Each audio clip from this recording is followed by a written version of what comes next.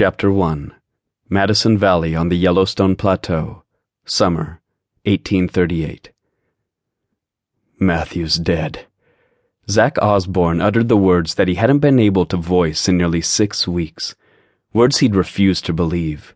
Something about saying them out loud made it real, final.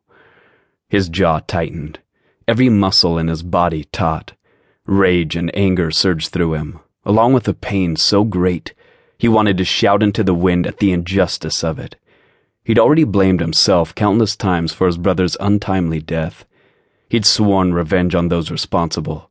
He'd cursed himself, the men who'd killed Matthew, and even his brother, for letting them get the better of him. Zach mentally shook his head. He could place blame on everyone, but it wouldn't change the fact that his brother was gone. Shouldn't he be feeling different? Feeling something other than anger that Matthew was dead, yet he had survived. Matthew was his twin brother.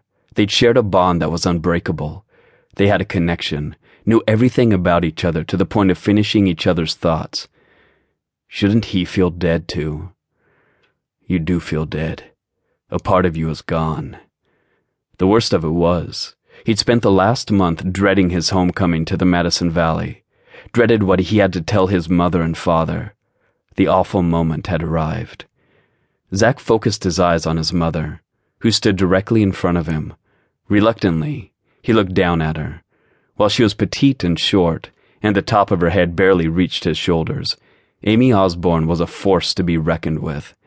Right now, she stared back at him, incomprehension and confusion in her eyes. He darted a quick look toward his father. Of equal stature, he could face Daniel Osborne squarely and look him in the eye. What? Zach's attention returned to his mother. Her feeble question tore at his already strained heart. She reached out and grabbed his arm, while his father reached for hers. Zach swallowed. He couldn't bear to look at the pain and panic in her eyes. His usually composed mother, always strong in any situation, looked as if she was about to crumble to the ground. Matthew. Zach's voice faltered, and he ran a shaky hand across his jaw, the heavy whiskers of his unshaven face scraping against his fingers. He swallowed and cleared his throat. He sucked in a long breath and tried again. Matthew's gone, Mama. He reached for her, and she fell against him, holding the small woman in his embrace, the woman he'd looked up to all his life, even if he'd had to look down at her since he'd been 10 years old. Tore him to pieces. She trembled in his arms, then pulled back and tilted her head to stare up at him. Moisture pooled in her blue eyes. His father came up beside him, and Zach broke eye contact with her. Pain such as he'd never seen before clouded his father's dark gaze. Pawnee, Zach said quietly. His father would understand this single word. Along the Platte, he continued, even though further elaboration was unnecessary.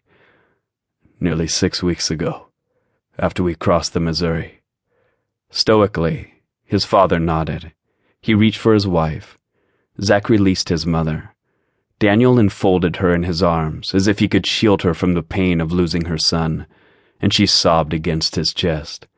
Zach cursed under his breath, and his vision blurred. Zach, you're home, a female voice called happily from somewhere in the distance. Zach ran a trembling hand across his face and turned to face his sister. He couldn't even force a smile. His sister, Sarah, rushed along the well-worn path that led from the cabin she shared with her husband to their folks' cabin. She beamed a bright smile and threw her arms around his neck. Zach embraced her and inhaled deeply. In a second, he would have to repeat what he'd already told his folks. Sarah pulled out of his embrace. She looked so grown up, no longer the little sister who'd always tried to prove to her 3 brothers that she was capable of anything that they could do, and do it better.